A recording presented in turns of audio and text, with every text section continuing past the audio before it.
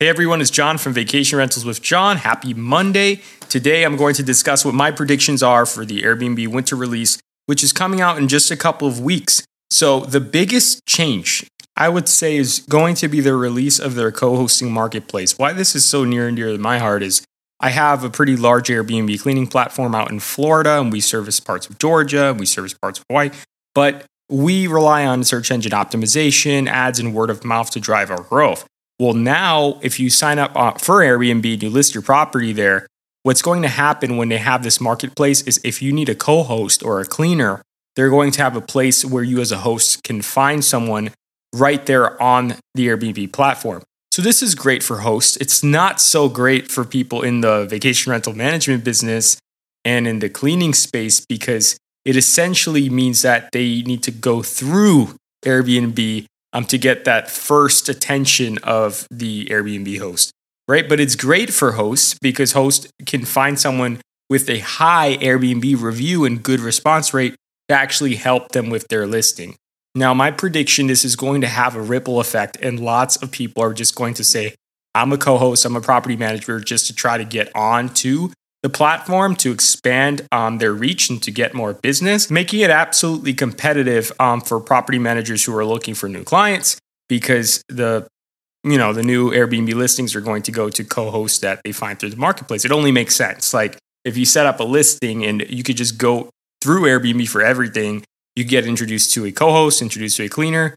It's going to just make them go that way and not do their own search and their own due diligence to find a partner that they'd like to work with outside of Airbnb. So it really gives Airbnb tremendous power over service providers. And I believe there's some methodology behind this. And I think why they're doing this is because they want people not to book direct so much. They want all of these interactions to happen on platform. So if they could introduce their new host to co-host, at least they know it's all staying in the family. It's not going out to a property manager who will give some of the bookings out to Vrbo, give some of them out to another platform, give some of them out to their own direct booking website.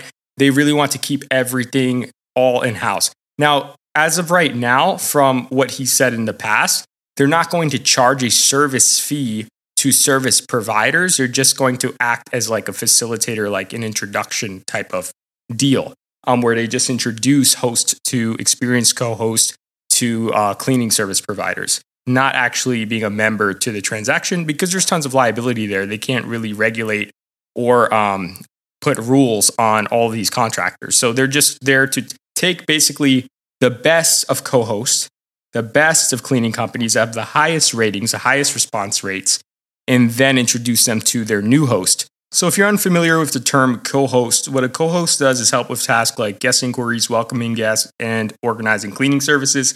So someone who hasn't hosted before or someone who hosts remotely may need help with a lot of these different things. And that's where Airbnb wants to step in and introduce a new host to someone who can help them with these tasks. They're just facilitating a connection between the host and local property managers who can assist them. Their goal here is multifaceted. They want to expand their listing base, retain disappearing ones, and provide a platform for entrepreneurs who want to establish an Airbnb management business. So they're trying to get a lot done with this big move. Now, doing this is going to result in an increase in property management companies in the more saturated areas. It's going to drive down property management commissions. If you're in that business, this is something you definitely want to pay attention to.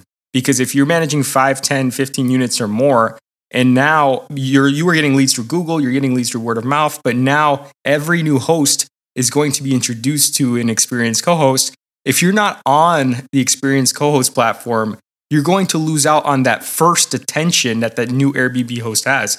And if that person is just like, hey, I just want it all done, they're going to go right through Airbnb to get it all done before they even think about searching for an outside vendor. So if you're a vacation rental manager or you're trying to grow a business like that, I would definitely keep tabs on this, especially this winter update. So you can apply first. You could get on there. Remember, you need to have a 4.8 plus rating for your stays in the last 12 months. You need to have a really great response rate to be even considered. That's how they're going to filter out people who want to do this, because obviously everyone's like, I want to get listed here. I want more business. I want to be introduced to host, but they're not going to introduce just anybody to host.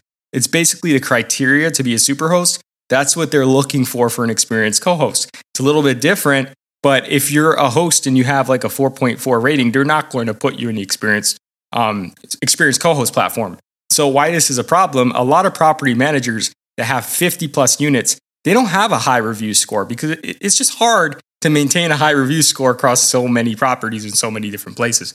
So you may be more experienced of a company than the next company. However, because this person only has 2 listings and they're able to really get a solid 4.8 rating and you're not, they're going to be able to take advantage of these introductions and you will not be able to because you don't have the response rate or you don't have the review score that they're looking for.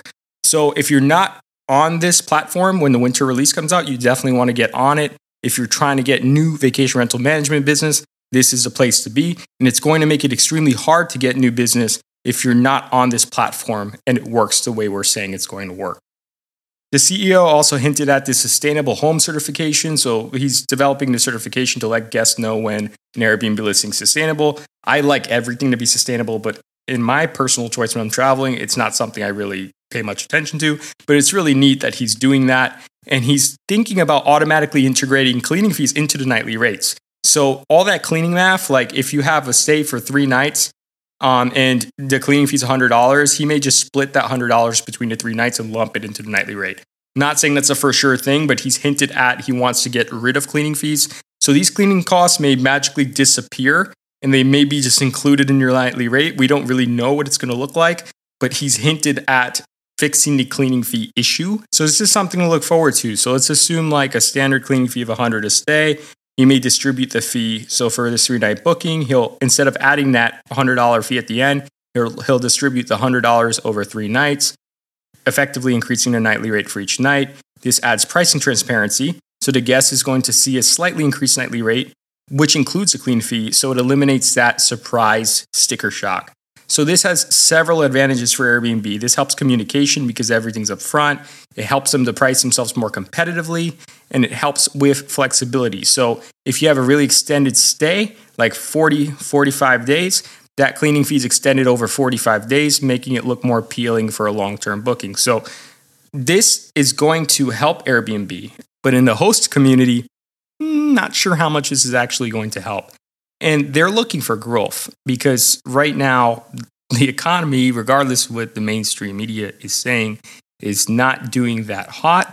So they're looking to expand beyond the core for their growth, meaning they want to do more with experiences, do more with longer stays, potentially getting into the long-term game. And they're even thinking about doing car share, just like Turo. So if they can't get growth because they're dealing with regulations in places like New York, they're going to seek growth elsewhere. So this is going to be interesting to see.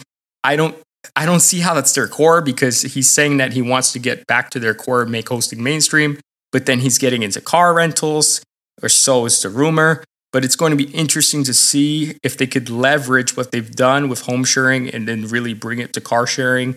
I just think it's like too much of a reach from your core offering. So I'm pretty excited about November. I'm geeking out about it. I just want to see what's going to happen. So when it does happen, I'll keep you updated. Thank you for taking the time out of your busy day to listen to this content. If you like my work, can you do me one small favor and rate or review on Apple Podcasts or Spotify? Doing this helps more people find out about my work and helps me on my mission to make short-term rental education free and accessible to all. Thank you for supporting me on this journey.